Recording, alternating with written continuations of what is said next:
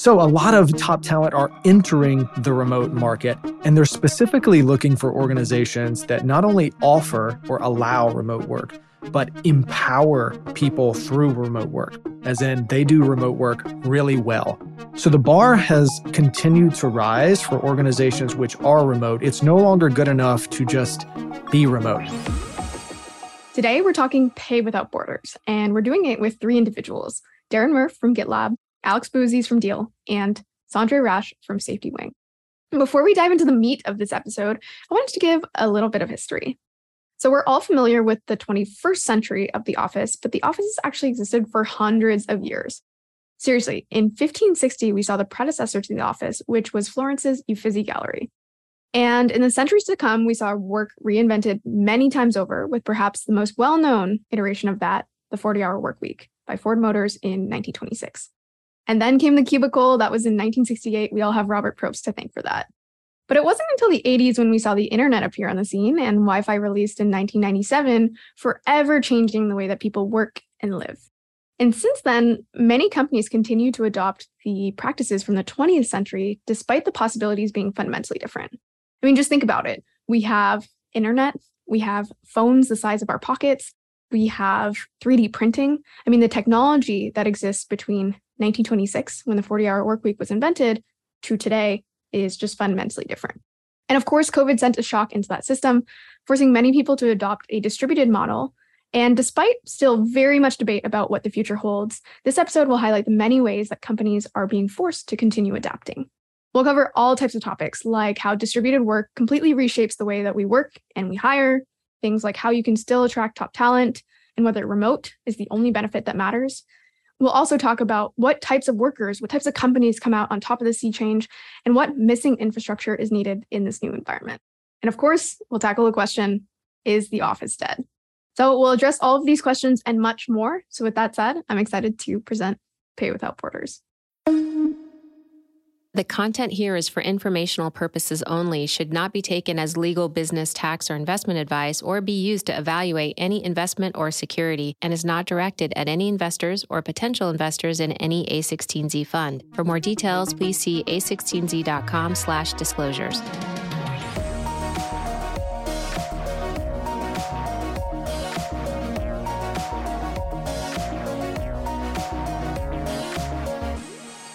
Why don't we start off with a couple quick intros? Why don't you each give your name, the company you work for, and of course, where you're calling in from, because we are recording this remotely. So Darren, why don't we start with you? Yeah, thanks. I'm Darren Murph. I'm the head of remote at GitLab, calling in from North Carolina, USA. Wonderful. Alex, let's pivot to you. Yeah, thank you for having me. I'm Alex Boozies. I'm the CEO and co-founder of Deel, and I'm calling you from Paris.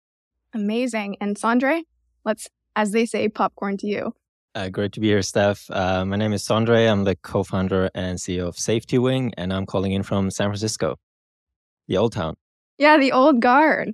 Still got some people there. No, I hear that it's bouncing back, but let's jump into this idea that is circling the internet. It's maybe a silly question to start out with, and I hope that we go a little deeper than this, but I do want to ask from the three of you, is the office dead? I think the office mentality is dead, or at least on its last leg. And the difference there is when you talk about mentality, it's about the lifestyle that you had to live or the persona that you had to carry in order to fit in and enable yourself to have a career. That's gone, especially in the knowledge working space. Distributed work has enabled companies to focus on results and create atmospheres where people can do their best work from wherever they are. So it leads to two new realities. One is that the actual physical office really has a new lease on life. I'm actually really excited to see what people do now that you don't have to use physical real estate the same way that you once had to use it. There's some interesting things that you could do with that, from experiential spaces to bringing people together. But the other is that it enables companies to attract and retain talent from all over the world and build a culture that's focused on results. And so you're going to get just an amazing tapestry of people that want to come work for companies all over the world when you remove the physical office from the equation. I'm sure we'll touch on this, but we're at the earliest stages of realizing that this is all about how work happens and much less about where people are. And that's really, I think, is what's at the heart of that question. Yeah, that's basically confirmed. Safetywing, we have a location in San Francisco for, gatherings. We have gatherings around the world with our whole company or individual teams. And so that's what in-person mean in the future is what do you do when you gather. But in terms of is the office dead? What is killing the office? I think that the economic reality is what is really killing the office. It's that, should you choose to work in an office if you're a startup and can work remotely?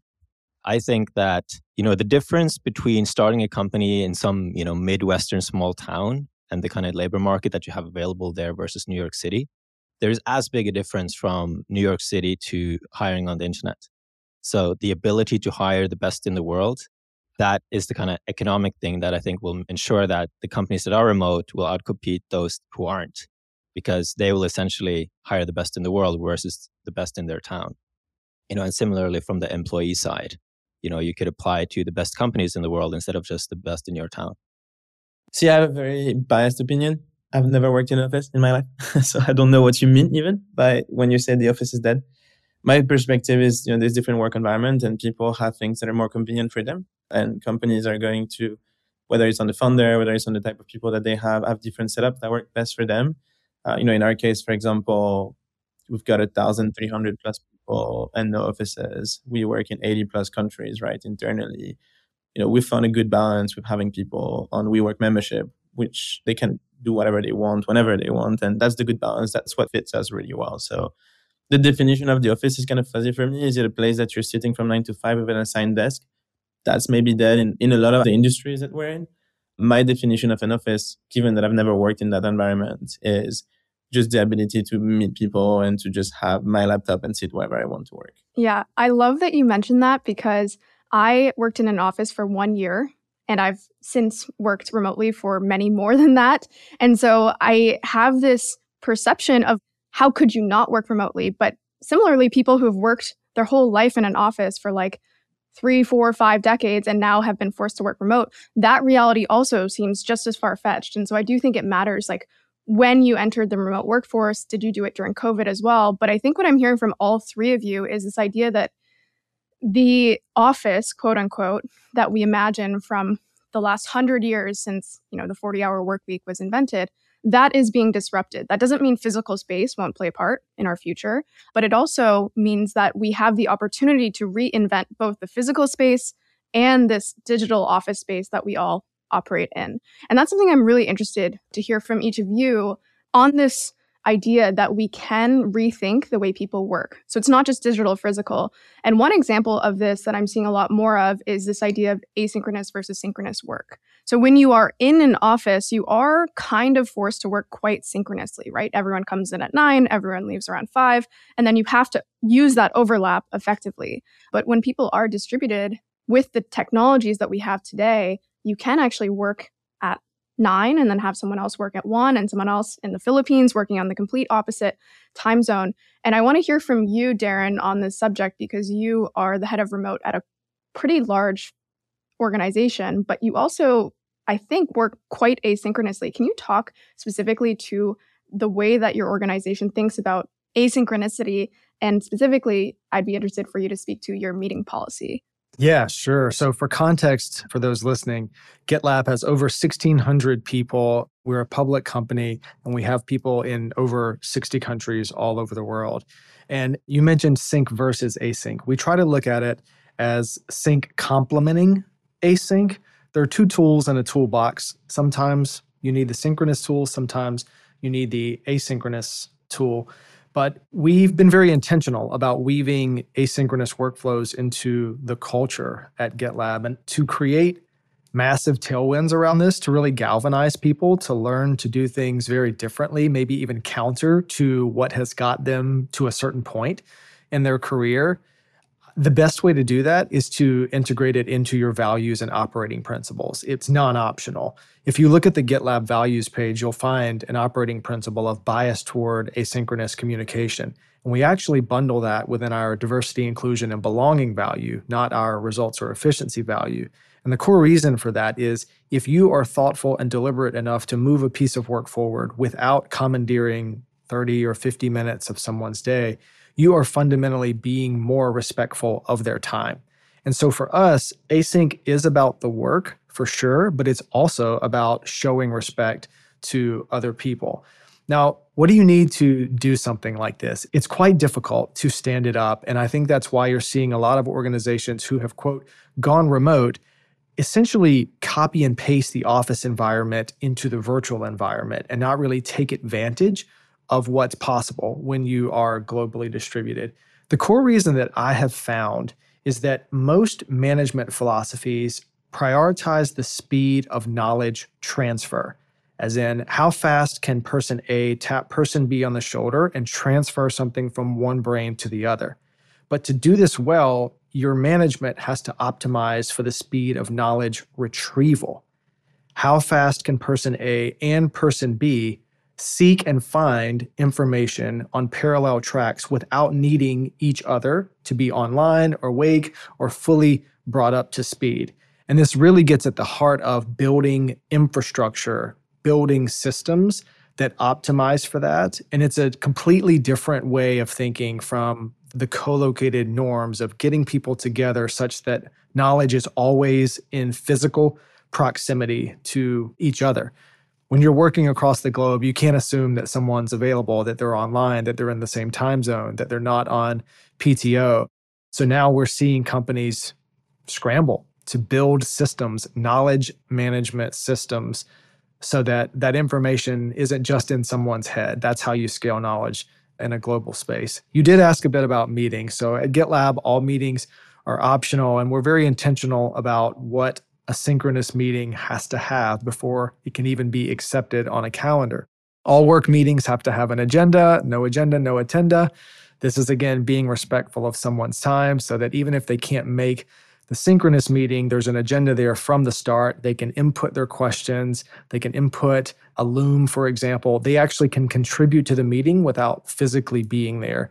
And also, this is how we scale information. Even after that meeting happens, the agenda is still there. We can go back, we can reference it, we can see what decisions were made. If there's anything crucial that the entire organization needs to know, we can document that in the handbook. And that's how we enable meetings to be optional. We also document what good meetings look like and what things shouldn't necessarily be a meeting. Organizations ask me all the time, how do we reduce meetings? My friends at Levels Health have this concept of memos over meetings, which I really like, instead of the term asynchronous, which feels very big and weighty and nerdy at times. But things like FYIs, status updates, and recurring meetings are the low-hanging fruit. So if you're listening to this and you're like, where do I start?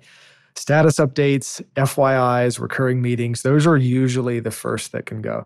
Yeah, and GitLab has a handbook that covers a lot of this information. And I think it's, eating its own dog food in the sense that it is focusing on documentation so that anyone, no matter where they are at what time, even years from now, can go back and leverage the information or the knowledge from GitLab, having been a remote company for several years. But I want to hear from Alex and Sandre. Hearing this idea that actually you can work completely asynchronous is not something that many people are used to. When I had a friend from GitLab share this idea that meetings could be completely optional, that was kind of like a reality shaker for me. I was like, can that work? I dare you, Darren, to come work async on payroll and compliance and visas and things like that. I think every industry have different things. There's work that can be done async. There's work that can be done async. There's different stage at a company. When you're very early, I don't think async work is the right way to go. I think you need to build fast. You need to get things done. But as a company scale, right, the way GitLab has done, right? And also I think it's very anchored to GitLab as a product, right? Being able to write async. It's very core to the product. So this is a bit that you can achieve and you can't, right? And I think it's important to be realistic on that and setting the right expectations, right? Whether it's for founders or companies later on. What are the right stages for you to really be async? What parts of the business can truly be async? Because if you set the expectation for the whole company to be there, my guys on the customer support side or on the core operational side, they're not going to live the same life that you're going to be, right? So it's important to set the right expectation and to have the right mix of things at the company and as much work that can be async. Why not, right? Like there's different people living in different time zones, right? So that's super important. But as a whole company, it's a bit more complicated. I am actually on that side. Normally, I'm the only one who's not pro async in these conversations, but I built my previous company fully async, meaning like 0 meetings. So often when you have the async conversation, I will agree with, you want to minimize meeting, we want to do documentation. I agree with like 90% of what Darren is saying. And we've chosen the path of not full async in Safetywing for the reason Alex said, it slows you down. On a particular project, it can be at least. I can see how you can overcome that. And also the kind of weaker relationship. And instead, we end up this situation where we do bracket meetings, constrain them. 8 to 11 a.m. PST is when, meetings can be booked Monday, Wednesday, Thursday. So it doesn't kind of slide out into your whole week. And then I think you get the best of both worlds. Like you get that necessary time for coordination and fast project moving, while at the same time giving, people time to work and complete their tasks. Yeah, I think there's not necessarily, as Alex said, a correct answer of sync versus async. I do think there's a big spectrum in the ways that people operate. Like I can share one example from me is I first worked remotely at a quote unquote remote first company who had been remote from the ground up, and they tended to be more async. And then when I joined companies that previously had offices, I was a little jarred by how synchronous things were. And so again, it's not so much that it has to be fully async or fully sync, but I think one interesting note is this idea again of being able to reshape this digital office and having it not be copy and pasted from the original office. Another thing that commonly comes up when people speak about remote work and maybe its downfalls or pitfalls is culture, right? And culture is something that notoriously is hard to build, even synchronously within an office, and it becomes that much more difficult asynchronously or online.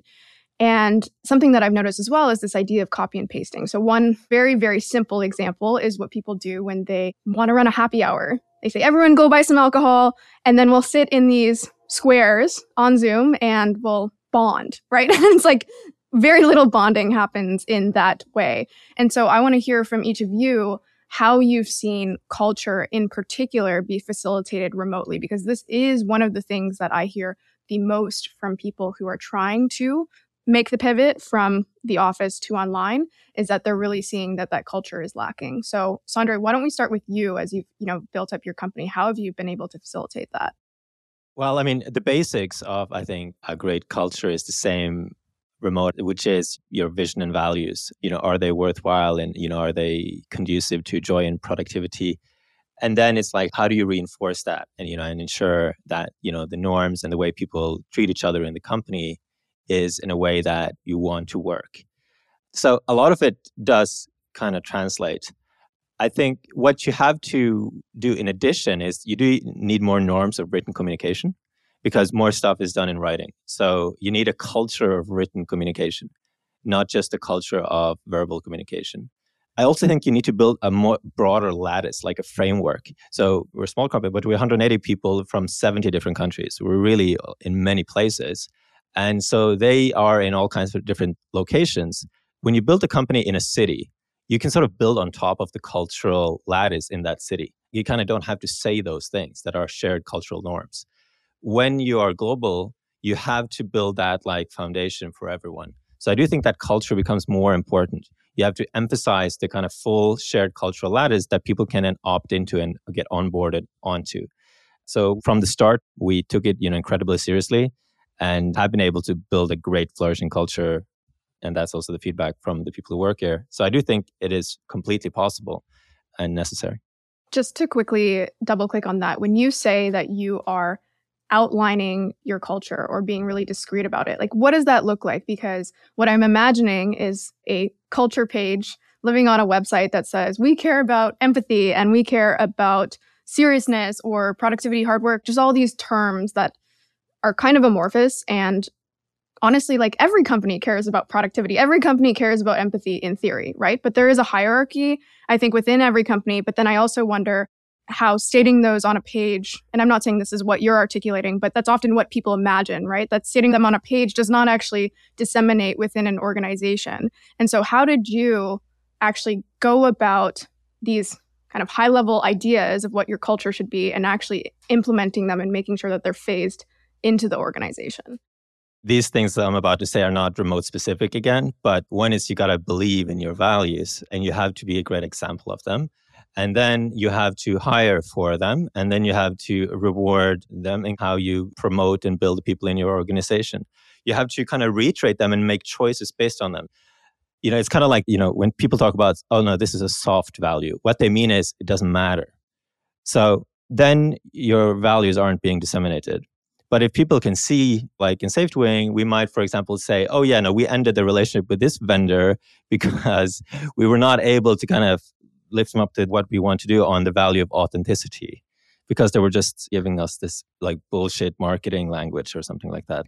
But, when people can see that this is not just a vague aspiration, but it's actually a hard constraint. It's something that we're willing to take costs to achieve, then it becomes enforced and it's something to emulate. And then it becomes, also something people can rely on, because then they understand, oh yeah, indeed, this is the culture. The written, explicit, discrete statements about the culture in the company matches what I see in the behavior of the founders and the choices that are made in the company. And then it's going to be permeated. Awesome. Darren, I want to hear from you. How did you go about that same process of building culture within your company? I think it starts with defining what culture is at your particular organization, because everyone will join your organization with a different interpretation of what culture is. Past experience, their own personal beliefs. So step one is actually defining what culture is. So of course, at GitLab, this is documented. It's really composed of three things. One is values and operating principles, which Sanjay already emphasized. The second is building camaraderie. You have to formalize ways to encourage informal communication. And then the third is how you work, defining how work happens. And this goes back to the sync and async conversation. Customer service, for example, works far less async than other organizations. And so you have to understand what are the ebbs and flows between the organization, hedge against that friction that's going to find its way in if you don't. But defining how we work plays a big part in culture. And I think a lot of companies don't pay enough attention to how work gets done and how communication happens. That is critical to culture. So being very intentional about that is a massively important third leg. I do want to say two things on that. I mentioned operating principles within values. This is how we create behaviors out of those words on a wall that you mentioned. If you look at the GitLab values page, it doesn't stop with the 6 core values. There are literal behaviors that you can practice. Short toes is one of those. And one of the examples is you have permission to give feedback or input on anyone else's function or domain, and they should collaborate with you with short toes, as in, you can't step on anyone's toes. That's very operational. You'll know if someone is receptive to input or feedback from another function, then you're doing it right. If not, you're doing it wrong. So that's how you can operationalize the values. You mentioned the Zoom happy hour. I do want to give one example that leaders can implement tomorrow on this. So I came up with this idea called a community impact outing. So if you're going to invite 1,300 people to a Zoom happy hour, as a management team, that's 1,300 sunk hours. You're never going to get that time back. That's already happening, right? So if you're committed to that, here's a better way to do that. You give people an hour of their week. It doesn't have to be on a Friday. I mean, time is relative.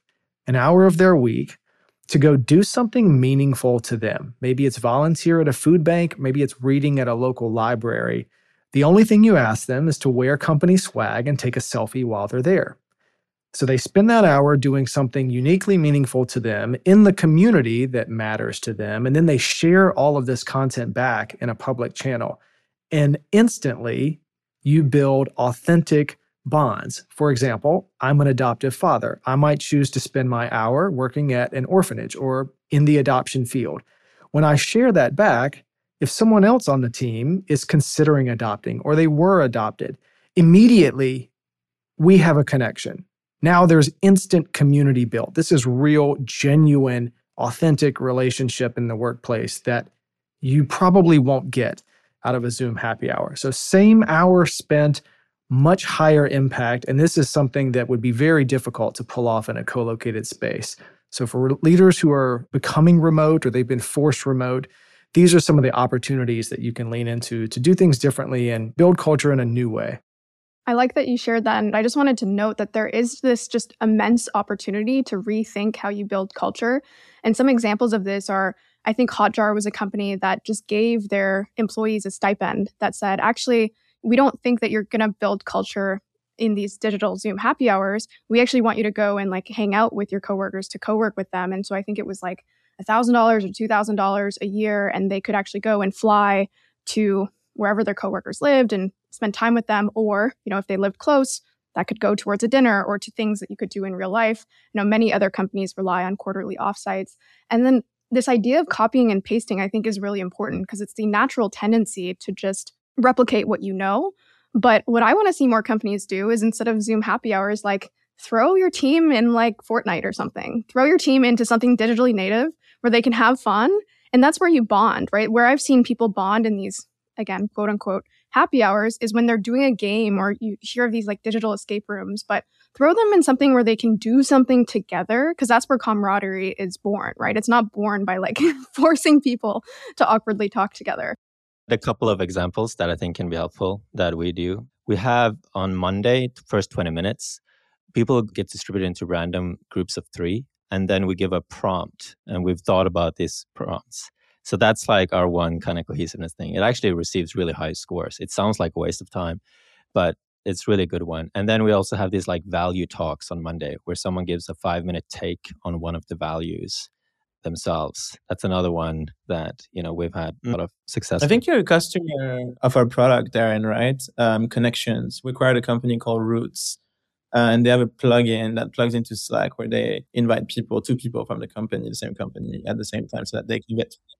So that one, we're obviously big fans, right? Because we use it and we acquired the company because how great the team was. That one has helped quite a bit. Alex, can you just explain a little bit more about what that tool does? Yeah, it's super simple. Well, actually, Darren, are you guys customers? Yeah, PTO by Roots, yeah. Okay, you use PTO. So Roots has another plugin where basically whenever you're on a Slack, right, you've got like 100 people, 200 people. Every week, you can define the cadence, but every week they just take 2 people from the team and match them together, like the whole company. And they just kind of like push you towards like having a conversation and meeting with people across departments, just very helpful. And people at the company really love it. And they create meaningful bonds and they understand each other better for that. Nice. I think if you're able to build good culture, that naturally will incentivize people to want to stay. But I think another big question within this idea of distributed work is, how do you actually incentivize people to join your company in this much more competitive landscape? And so naturally, every company out there has a big question of, how do I attract top talent? And I want to hear specifically from Darren first. If you saw a shift when COVID happened and when many, many more companies went remote, if you saw a shift in your ability to attract top talent, and I ask this because I know for quite some time there was almost like a bundle of companies, and it was not that big, that was fully remote, sizable, and it had a unique position in the market because there weren't very many jobs out there that were fully remote first, paid well, etc. And I think for a period of time, several years before COVID, those companies actually could attract top talent quite easily because they had this one benefit. I've heard some people say the one benefit that matters is remote work. Things have clearly shifted, right? The supply of remote jobs has gone through the roof, as has the demand, but I think the supply has shot up more. So I want to hear from you, Darren. Have you seen a shift in your ability to hire really top talent remotely? Has the marketplace become more competitive? Interestingly, it's yes and yes. So the market has become more competitive for the reason you just mentioned. All of a sudden, there are far more options for people to work fully remote. It used to be a very small pool of employers. Now it's much larger. But what has also happened is that people who were absolutely committed to co-located, or maybe didn't even consider remote work a feasible pathway for their career, are suddenly considering it a feasible pathway for their career. So they are going out and seeking employers that are fully remote. And interestingly, were fully remote before COVID, before it was cool, because they've had a taste of what freedom and flexibility and truly getting to design your life without sacrificing your career. They've had a taste of that. And especially for employers that are forcing teams to return to an office, that becomes the trigger for them to say, okay, I've proven to myself that I can work remotely, even under very suboptimal conditions. Now I'm alert to this potential that my career won't necessarily be squashed or thwarted if I work remotely. There was a bit of a negative connotation with it before, not so much anymore. So a lot of top talent are entering the remote market, and they're specifically looking for organizations that not only offer or allow remote work, but empower people through remote work, as in they do remote work really well.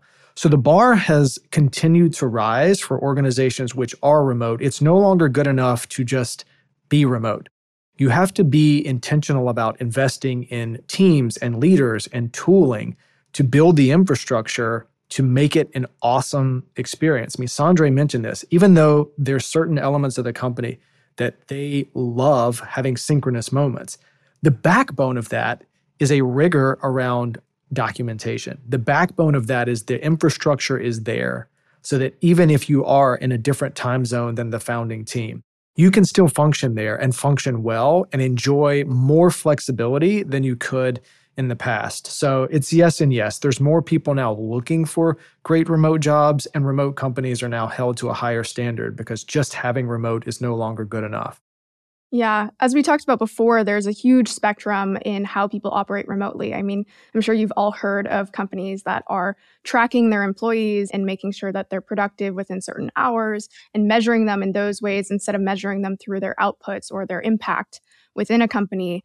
But I also want to hear from you, Sandre, as a company that provides healthcare or insurance, which you could say is a benefit, right, that many companies offer. Do you have a take on the changing landscape of benefits and that just being one aspect of what talent is looking for? And just to set this question up a little further, in the past, you had companies like the FANG companies being able to attract top talent because they gave huge packages, but they also gave all these wild benefits within their offices. And some people may still be looking for those precise benefits, but I wonder if you're seeing a shift in the types of things that talent is looking for in order to join one company over another. And I also would love to hear just how you're seeing Safetywing play into that as well. Yeah. So what's happening there is that you both have the kind of FANG-like modern benefits being built, but you also have the basics being built. So when we ask people who, sign up for our health insurance, what they had before, the most common answer is still nothing, right? And for contractors, it's almost all of them. This has been incredibly difficult to buy. Before, the basics of benefits like health insurance and retirement is still not really available. It's very difficult. So you have, of course, options. You can use services like Deel that does make it much easier to buy. But for a large part of the internet labor force, just building out the basic infrastructure is still where we're at.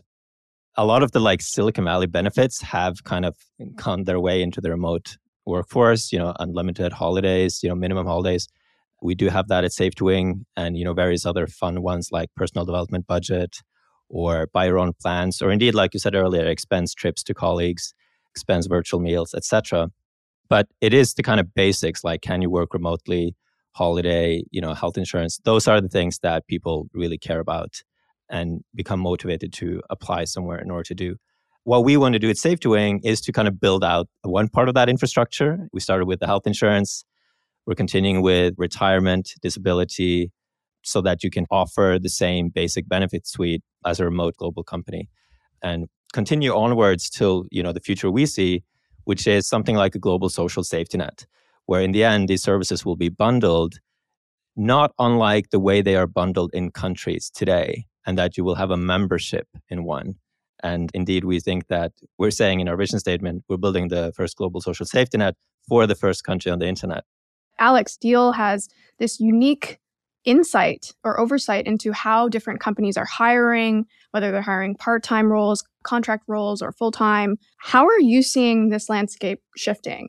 Are companies offering different types of benefits? Are companies rethinking their need to bring on certain types of talent? What are you seeing in that market? Yeah, I guess for context, at Deel, we help companies hire around the world. We basically build the whole infrastructure for them to be able to do so without having any. So as you said, they can hire people as independent contractors. We've got over 90 plus entities around the world. So you can hire people as FTEs and give them, benefits as if they were locally hired. Or now we actually even help you manage your own entities, right? So starting to build a full stack of HR for global teams. I mean, there's different perspective. I think right now we're very bias sample. So we serve about 10,000 customers, from small customers to large companies, publicly traded companies. And I think overall in the tech world, like Sandra said, right, it's the same type of benefits that are trying to be given out across the board. When it comes down to contractors or employment, our employment infrastructure is pretty new in this space. Contractor was kind of the default model because EOR space, right? Employer of record space just wasn't as built out. So it was either I hire people as contractors or I open a country, an entity, and go really hard in that country. So now that things have shifted, there's different perspective to the conversation. There's of course the benefit aspects, but there's mainly the compliance aspect of how am I operating in the country. So every company have different types of models on how they do that. I think the more companies were interested in the employer of record model recently because it is brand new and the ability to hire people as employees. And again, there's technicalities as it's easier to get a mortgage, right? If you're employed versus being a contractor, right? So there's lots of those different technicalities to it. What we're seeing now is kind of a healthy mix of both. And when it comes down to benefits in general, people have a tendency to try to give more or less the same thing and be fair across the board. That's kind of what we've seen. I think the interesting part, and by the way, that's something you guys are discussing, and we'd even love to hear your thoughts on that, Darren, is for me, remote work is not remote work, it's just work, right? And I'm hoping the term remote work kind of disappears over time, right? It's more about how you're doing work and how people are structured and the output that they have. And I think the key thing that we're seeing is people, because they're starting to look out, right, from their 30 miles radius, right? They're starting to hire globally, and hiring globally, right, means that you're starting to have more consideration, right, for what is standard in one country compared to another from a benefit standpoint. But at the same time, right, as you scale, you want to be as standardized as possible, right? So that brings a lot of interesting and complex challenges, which we're having fun solving. But yeah, I mean, overall, the world is a big place and there's amazing talent everywhere. And I think more and more people are realizing that it's about working with the right people. Doesn't really matter where they are as long as you've got the right talent, right? And I mean, I'm not saying anything new here, but that's really the trend we're seeing, right? From like the small companies all the way to, we onboarded a Formula One team yesterday as a customer, right? So like you've got a very big breadth of products and people. Yeah, I will agree that long term, the word remote goes away and it's just work. What we're talking about is the workplace. We're still going to use the term remote for a while because we've done it the other way for so long that it's a necessary qualifier in the language of work. But my son is 3 right now. It's highly unlikely that he'll ever see work any other way. I'll have to show him YouTube videos of millions of people getting in a personal vehicle and driving to somewhere they don't live to open a computer that they carried with them. And it's going to blow his mind. It's going to require an explanation. It's going to be one of those generational things where you can show a pencil and a small circle in a cassette. You're like, do you know what this is? Like, oh yeah, I used to rewind cassette tapes using that. This is the workplace cassette moment or fax machine moment. And it's very much a massive shift that shouldn't be underestimated. Yes, I remember talking to a friend recently and I was like, I wonder when they're going to stop teaching kids handwriting in schools, which sounds crazy given our generation because that's so foundational to, or at least my education growing up. And I don't know if that'll disappear anytime soon because it is also a cultural signifier, or it's almost like a step to learning to read, which then leads to comprehension. And so it's all interrelated, but I do wonder what things we're used to, really foundational things in our society, which of those will be relics? And it actually reminds me also of something I saw recently, which was the tweet covered a newspaper article from 1891 where someone was slamming the office because that person felt like we should all be hunters and gatherers and like outside and in the wild. And so I wonder, if we're seeing certain permutations of that today where what we think of as work, say 200 years ago, was not the office. And then 100 years ago, it was the office. And then today it's something else. But to both of your points, that is work. Remote work is just a modifier that we've added in this current juncture when there's a debate about what work should be. At its core, it's leveraging technology. Remote work is a product. So humankind invented the internet. We're finally using it and leveraging it in a way that helps people live better lives and leaders build more durable organizations. So it's been a long time coming. Yeah, and I think we're seeing this technology reshape the competition that we're seeing in the market? We've already alluded to this, but I want to hear your take, Alex, in particular, on what you're seeing in terms of pay, right? Because as this market has so many different participants from many different countries, there is a question that has come up, which is location-based pay, right? Do you pay someone based on where they live, or do you set a standard rate based on what your company is willing to pay? And there's arguments on both sides of the aisle, but I want to hear from you specifically on what you're seeing. What are companies doing currently? Not what people want people to do, but what are the actions truly being taken within these companies? Are companies falling towards the side of, we're going to set a rate and that's going to be the rate for our employees, or are companies adjusting based on location? Yeah, I mean, that's an interesting question in general. We actually released the Salary Insights tool based on our data set. We got hundreds of thousands of people hired. So if you go on Deel, when you create a contract or even outside of that, you can see based on the role, the seniority, and the location, what on average people are paying for a specific person and a specific role. Obviously, what we've seen over the last few months, and I think that's also tied to how much venture capital money was available as well, right? So we've seen a lot of people around the world, very talented people get hired, and just generally the pay, right, increased quite a bit. And got some hard data. I think you mentioned that at the very beginning, right? We released a global report on the data trends that we're seeing from a pay scale perspective and from a hiring country perspective. But I think that makes a lot of sense, right? Some very talented people are starting to work for larger companies, and whether it's the best practice of the company or their work, different people have different perspective on how to tackle it. Internally at Deel is generally we pay based on country rates. I think we pay usually top of market, but still within the market. I think one of the reasons why a lot of companies have hired around the world, right, is because local talent tends to become very expensive, right? If you want to hire an engineer in the Bay Area, I mean, a lot of the businesses I love and know don't actually make sense, right? When you run the numbers, if you're a software engineer level 2, costs you $500K a year, right? So, going global is just redistributing wealth and redistributing opportunities has definitely balanced out this a little bit, where very skilled people tend to get paid higher, but at the same time, you're not paying those people the same that you'd be paying in San Francisco. I do think some companies are trying to do that. I'm not really sold on the long-term aspect of this. Again, I think businesses need to be profitable and you need to pay people fairly. And I just think Bay Area salaries are just out of control and that everything will come back, hopefully, to an equilibrium there. But in general, obviously, as large American, well-funded company have entered market, it's a great way to get people to leave their company, companies they leave locally, is to pay them a lot more than what they would get paid there.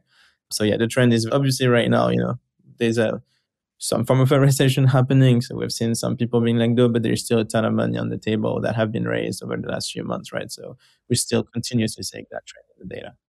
Got it. And I want to hear from both Darren and Sandre, because you operate companies at scale with many employees distributed all across the world, across dozens of countries. So Sandre, why don't we start with you? How do you think about that within your organization? So we have opted for flat. And the argument for it would go something like this. Remote has made the world into a global labor market, and most people just haven't realized that yet. So when we hire, an extremely talented Bosnian genius software engineer, at the moment we hire them, there may be partly in their local labor market. But by the time they have Safetywing on their LinkedIn and they know about working remotely as a software engineer and they're very good, they're in the remote labor market and they can apply to other jobs. So then I would say suddenly they're underpaid because it is a different labor market. The labor market is what are the participating employers and employees in a particular market. And they are, of course, affected because they also have the local employers, right, that are competing at their salaries. But the global ones is where it's at. So I would say that's the direction.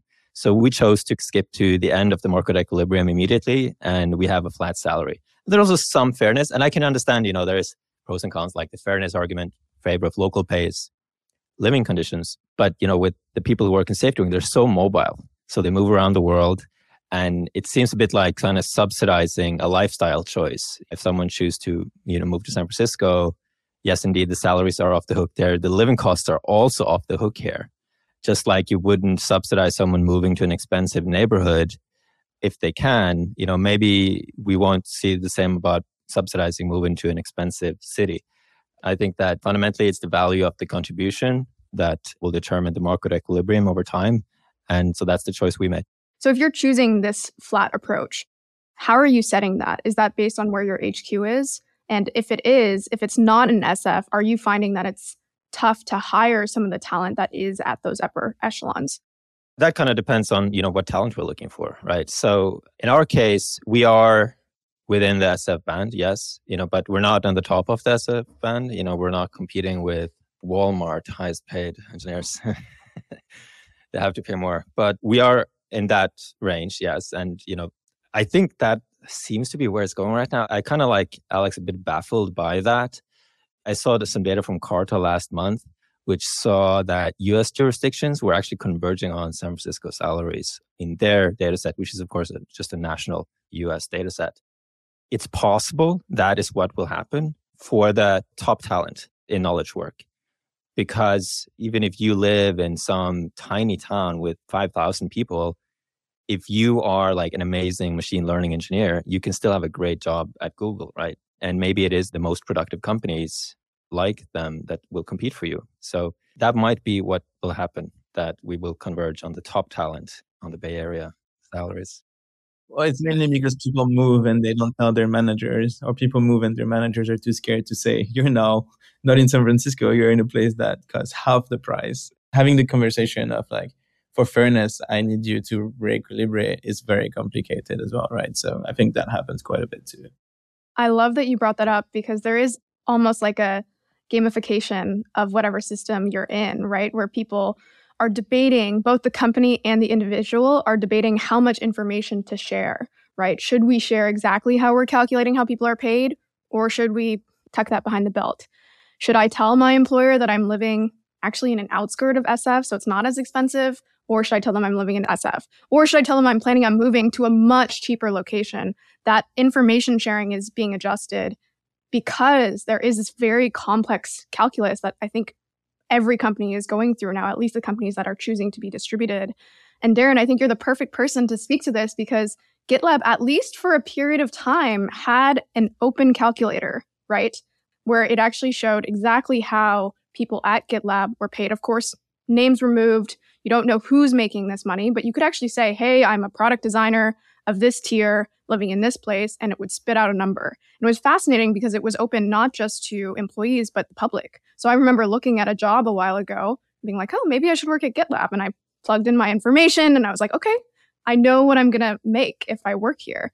And I think GitLab maybe pulled that back a little bit. It might be public to your internal employees, but it's certainly not public to the outside world. But how did you think about that? Or how did the company think about sharing that information, and how or why has that thinking maybe been adjusted? Yeah, so because GitLab is so rigorous about documentation, you can Google and find old blogs about how, we call it the compensation calculator, came to exist. And the calculator that you mentioned, Steph, it is still there. It is behind an employee firewall now. So everyone that works at GitLab has access to it. If you're a recruit, you're a candidate, you'll have access to it as well.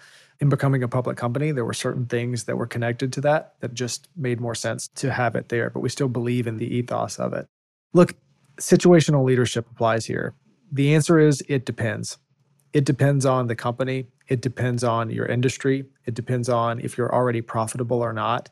It depends on so many market factors, and it will probably change in a quarter or a year.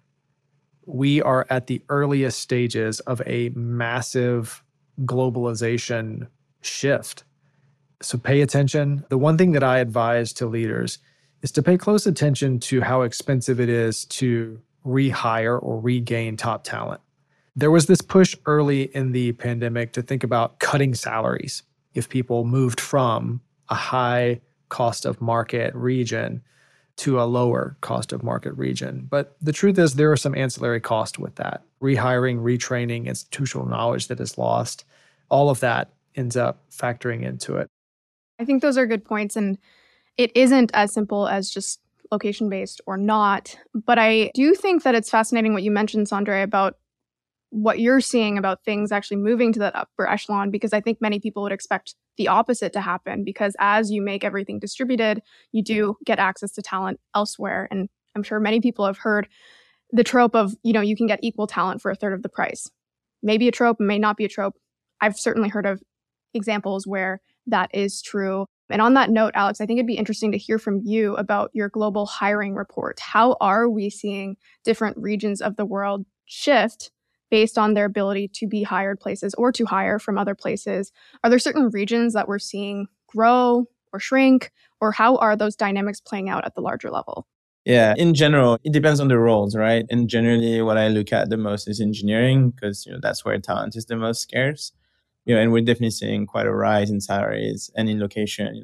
I'm saying that too much, to be honest. I think people are going to start really looking at the country. But Brazil, for example, has been an amazing place for talent from an engineering standpoint, and salaries have definitely gone up there. And you've got other amazing places like India or Colombia, right? Those are great places, and a lot of people are hiring there.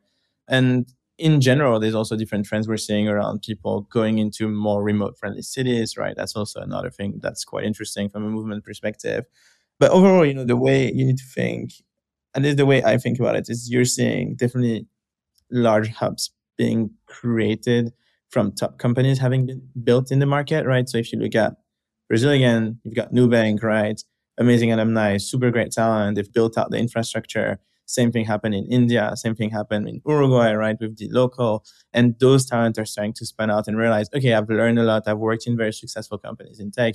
I can now work for a global company that's going to, increase my pay because I'm not locally competing anymore, and have the same standard and the same approach and the same mindset and culture, right? That's very important, right? The same culture that a lot of the global employers really have, right? So generally, we're just seeing that all over the world, the top talent, like you said, Sandra, get to work for the best companies. That's what we're here for, right? That's what we enable. And it's been really interesting seeing some very obvious winners, which are just very tied to one strong rigor and strong engineering or strong educational ecosystem, right? Like Eastern Europe or Latin America and others. Another thing that reminded me of is in the effort to find top talent, companies also seem to be shifting their approach to vetting top talent. So something that I've noticed in the industry is a move from not necessarily getting rid of interviews, but also inserting a lot more assessment in the process of vetting top talent. And in addition to that, I've also seen some companies bring on someone as a contractor first because that infrastructure exists before they actually hire them full time as more of like a vetting period. Have any of you seen elements of that within your companies or otherwise in terms of how people are actually shifting their approach in, again, not just attracting top talent, but vetting that talent? We like to say that no one accidentally ends up at GitLab. You very much self-select into it. And for us, it starts with documenting our strategy, our vision, so that there aren't any secrets.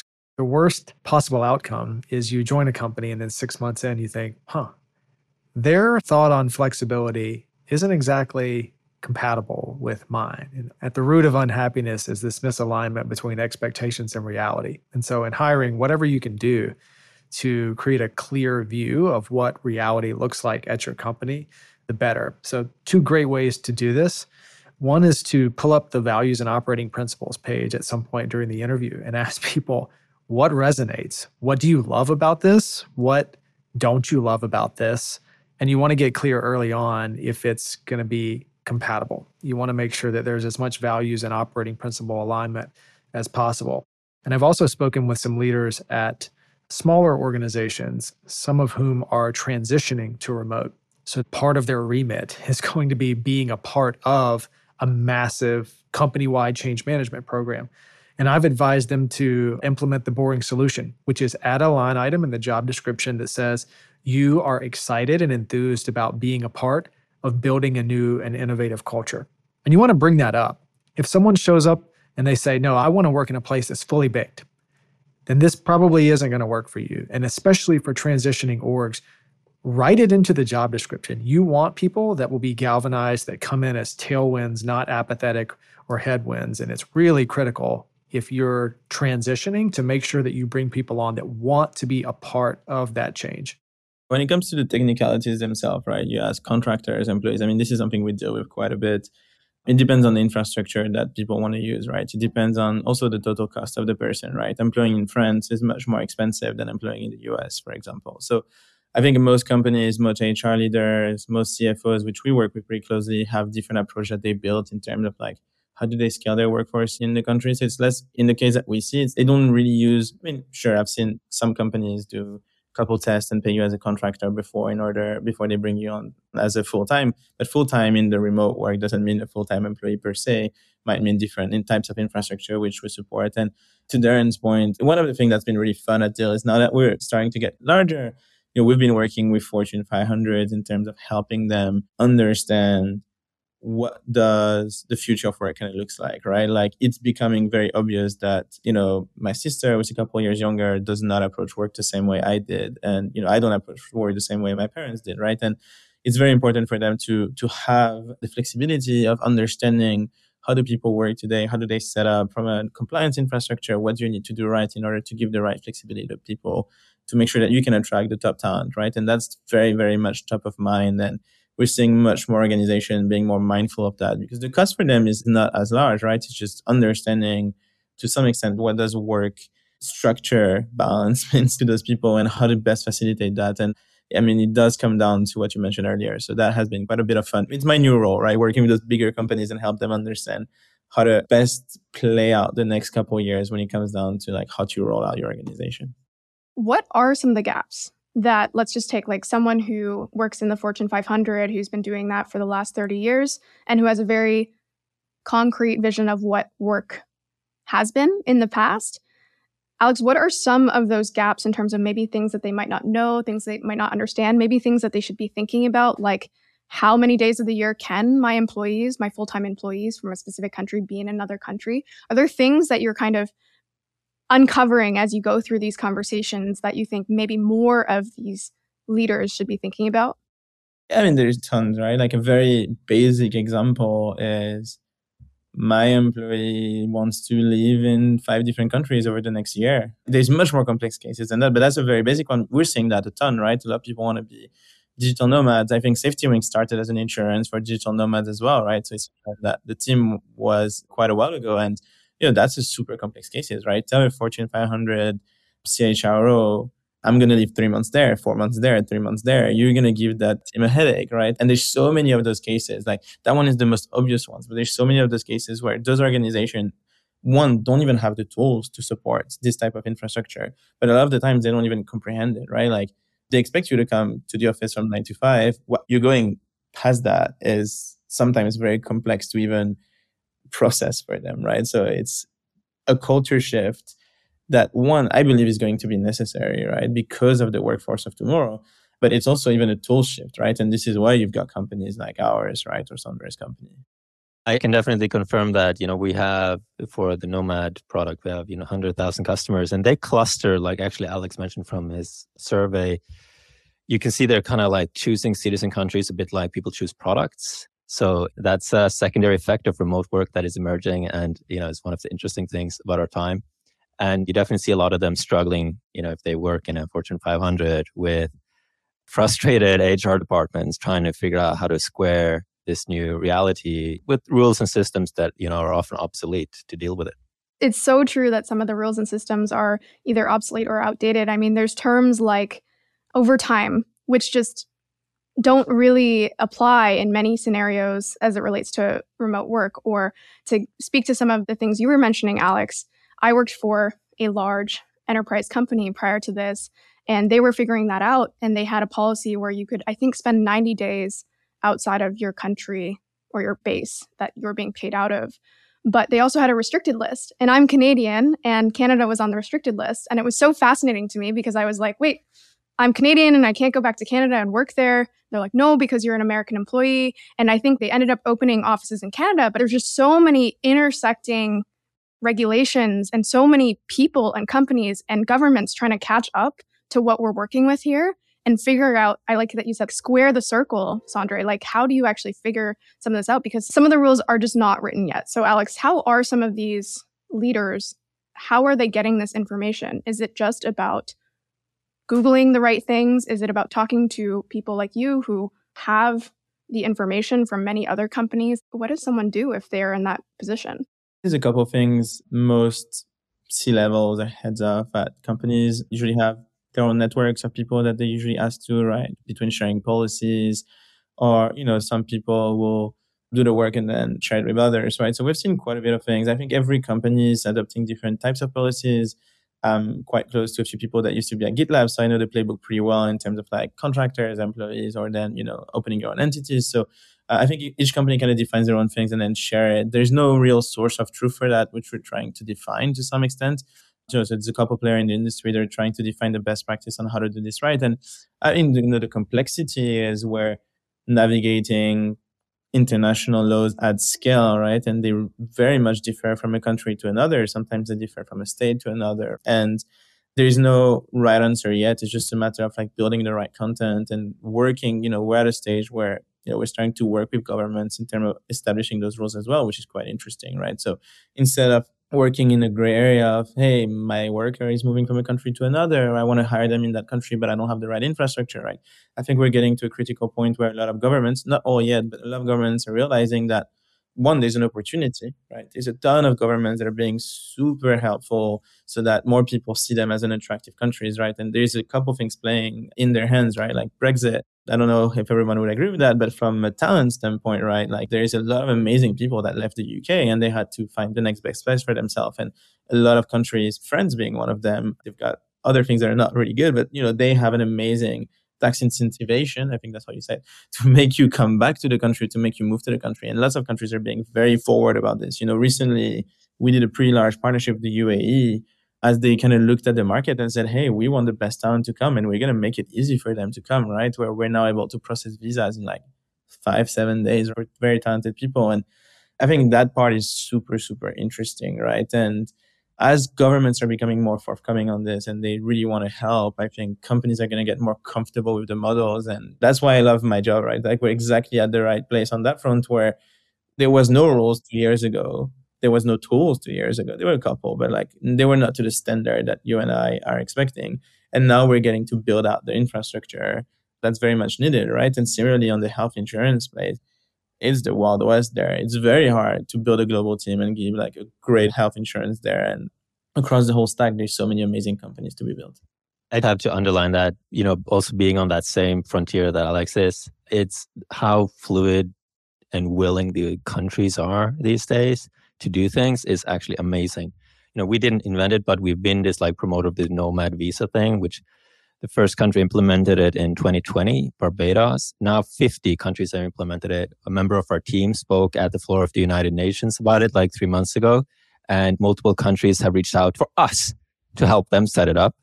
So because, like Alex said, they're looking to get the upside of this new world. Like they want to attract the digital nomads. They want to attract the remote workers. They want to attract the remote companies. And they see this as a great opportunity. So that dynamic has really kicked into gear where people, they want to succeed in the new world. And they're so much more fast moving than I thought possible just a few years ago. Yeah, well, competition will do that to you, right? Now that they realize that they are competing for talent to a degree. I liked the analogy that one of you gave, which is that these countries or these states or nations, they effectively need to orient as products, right? Like how do we reduce the friction for people to interact with us? How do we make our documentation really seamless? The same way we talked about documentation for a company, right? Like how do people know what they can or can't do with us? Because if that's not clear, they're just going to go to the next state and work with them, right? And again, that's both on the individual level of moving to those places, but also the company level. Like, can we hire in your jurisdiction? Can our employees spend part of their time there? And so I think it's a fascinating question to ask. And we're obviously going to see a lot of new infrastructure come to be in the next couple of years. And so I want to kind of end off on this idea of infrastructure, right? Because we are in this new paradigm. We're seeing the sea shift of many people asking good questions about what is to come because not all of it is defined, right? And we're not here to predict the future, but I'm curious to hear from each one of you if there are gaps, like very clear gaps that you see in the current market, whether it's the ability to hire, whether it's the ability to move or live in places as an employee that need to be solved or should be solved in the next couple of years in order to really elevate this distributed workforce. And just to give like a very simple example, if we think about like second, third order effects, something that we've seen happen as more people start to work remotely and less office infrastructure required, we see like a big shift happening from office space to residential space. And so that's like one industry where if people are interested, there's opportunity there. So are there other areas that you see almost like being surfaced from this sea change where you think, okay, we need a company there. We need a founder to think about that question. What infrastructure is missing? I'm a bit wild-eyed on these topics, but city building is definitely opened up. I've seen resorts being remade into remote work resorts. I've seen hotels being remade into this like co-work, co-living situations across Asia. That's happening now at a big pace. There are several cities being founded. There's a couple of castles in Europe being remade into towns. There's a city being attempted started outside of Texas. This hasn't happened for 100 years. I think this is a fascinating development because I really want to see what kind of new cities people will build. It's been so long since the kind of last big population redistribution. So that's one. Number two, I would say legal law, credit scores. It's like really basics of being able to enter into contracts. Imagine, let's say you sign a contractor agreement with some today and you don't use an EOR service like Deals, or you buy something on the internet. It will say this is arbitrated in Delaware? Not exactly sure what it says on the contract, but you're a company from Hong Kong and your customer or contractor is in Argentina. It's not going to work. So I think we can build legal arbitration for things like labor contracts and other things. So that's an area where I would love to see someone begin, as well as, credit scores to unlock the ability for, nomads or people who work on the internet to get loans and mortgages that haven't been made yet. The entire internet economy is still built on kind of trustless basis, but you can unlock massive new categories on the internet once you solve the trust-giving infrastructure that's beneath it. So that's my third request. I'm actually been working on exactly that for a couple of months now, so I'm very excited about it. I mean, it's a very simple idea, right? Like, banks don't understand you because you're not an employee that's working 9 to 5 at a company in France. They don't understand you. And that's why, I've seen so many people use our EOR, like want to work as independent contractors because it's a better setup for them, but being forced into an employer of record model or a local employee model because banks are just not going to look at them if they don't have the right like credit score, the right infrastructure. So I actually love this idea and I've been toying with it quite a bit. I'm very biased because sadly I'm very focused on like compliance and all of those things, right? So there's so many things that need to be built there from equity globally. Like we're trying to do parts here, but it's such an interesting topic where most people don't really understand. And that's kind of like the next layer, right? Like you've enabled companies to hire, but then now they want to understand global equity sharing and how they actually do that. And I think there's a huge market there that's up for the taking for a Carta or a new type of company to kind of go for. But in my perspective, it's I forgot the term in the US, but it's like the rush to gold, right? Oh, like build shovels. Exactly, right? So like there's so many things that can be built in this space. And even though it feels like there's a couple companies, maybe even like Deel, that are building up that stack, there's so many smaller things, even at a country level, that can be built, right? If you look at, there's a company called Rebase, right? That just help like build a simple tool for you to set up in Portugal. Like those are amazing companies that need to be built. And I'm excited to see how many, especially as more people are starting to be much more entrepreneurial and willing to build smaller products, and like, the whole bootstrap environment and Wave in general is going to enable a lot of great entrepreneurs to build hammers in the space that solve one problem and really well. And there's so many of those that, yeah, it's very exciting. All right, I'll give you two companies and a product. So the first is a company that employs life designers, life agents. So think of a travel agent, but for life. So in the past, you might say, I have a week of vacation. I should call a travel agent and ask, where should I go? But now, if you can live and work anywhere in the world, that's kind of daunting for a lot of people. Like, what if you've never designed your life? What if you've just let an HR department tell you what city you're going to live in and they significantly constrain your options? So there's not a lot to think about. This is incredibly debilitating and perplexing for a lot of people. And so I think there's an opportunity there for someone to come in and ask people a lot of questions to really get a bead on what fulfills them, what makes up their purpose portfolio, and then give them a slimmed down set of options on where they could go to have the most impact in a community, to be the most fulfilled, help them think about things they might not be thinking about now that their career and physical location are more decoupled. So that's one. The second one is a riff on something I heard on My First Million, which is Ocean's 11 teamwork, but for knowledge workers. So in Ocean's 11, there's a heist that needs to happen. And so there's a lot of backdoor conversations on getting exactly the right team together for exactly the right project. Well, now that knowledge workers can work anywhere in the world, I see an opportunity for 6 or 7 people to only ever want to go in with the same 6 or 7 people to be the absolute best at very specific projects. I think that's very interesting. There's some interesting arbitrage that could happen there. All right, so that's 2 companies. The product, decision making. I'm of the belief that we have some massive challenges ahead of us as a society. I'm an adoptive dad, so the orphan crisis is front and center for me. And I see tens of millions of people going remote. And I think, well, they could use that recaptured commute time to make a big dent in the orphan crisis. People who may have been called to foster or adopt, but it's too hard, their schedule's too rigid, so they just opt out of it entirely. Well, now all of a sudden, these people are back in that market. There are probably a lot of other crises that I'm less familiar with. Well, what's at the heart of stopping people from doing this, especially in organizations? It's the speed at which they're able to make really informed decisions. And as companies get more distributed, unless you're very intentional about that decision-making framework and infrastructure, this can become really complicated, really difficult. It slows things down. There's less rapport. So I think there's something interesting in this decision-making framework that helps people really leverage a distributed network of people to move faster with smaller iterations through two-way doors. It's going to be a different management philosophy, but if we can make smaller decisions, faster decisions, and with deeper conviction, I think we can solve a lot of these problems that our society as a whole are challenged with.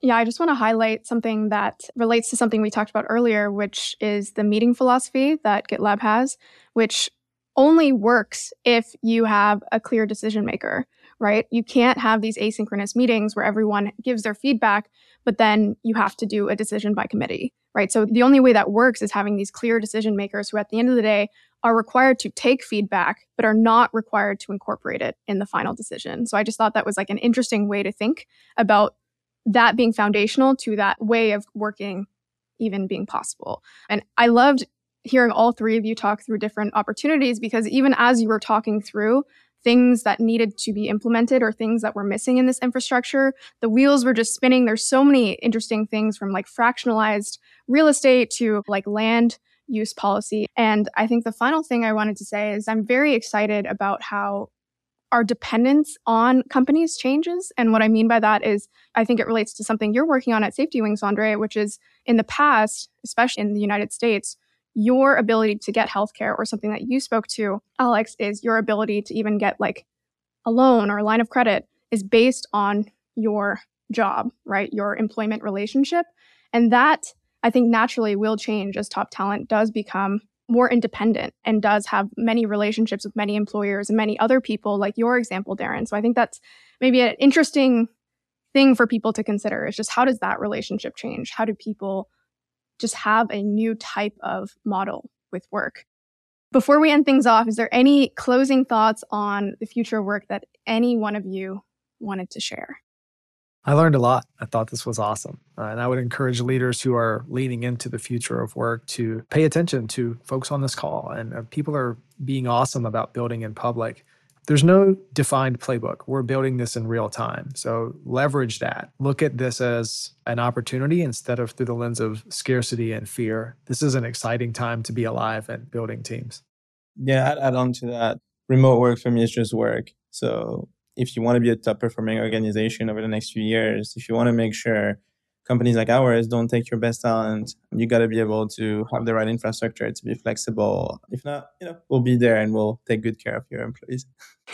All right. Well, on that note, we can close things off. If you don't keep up with the very, very quickly evolving space of work, not necessarily remote work or distributed work, some company out there will probably eat your lunch. So thank you, Darren, Alex, and Sondre for taking the time today. We will include where people can find you in the show notes, and we will include all types of resources like the GitLab handbook, the Deel Global Hiring Report. Thank you, guys. This was very fun and informative. Thanks, all. Thanks for having us. Thanks, everyone. Thanks for listening to the A16Z podcast. If you like this episode, don't forget to subscribe, leave a review, or tell a friend. We also recently launched on YouTube at youtube.com/A16Z_video, where you'll find exclusive video content. We'll see you next time.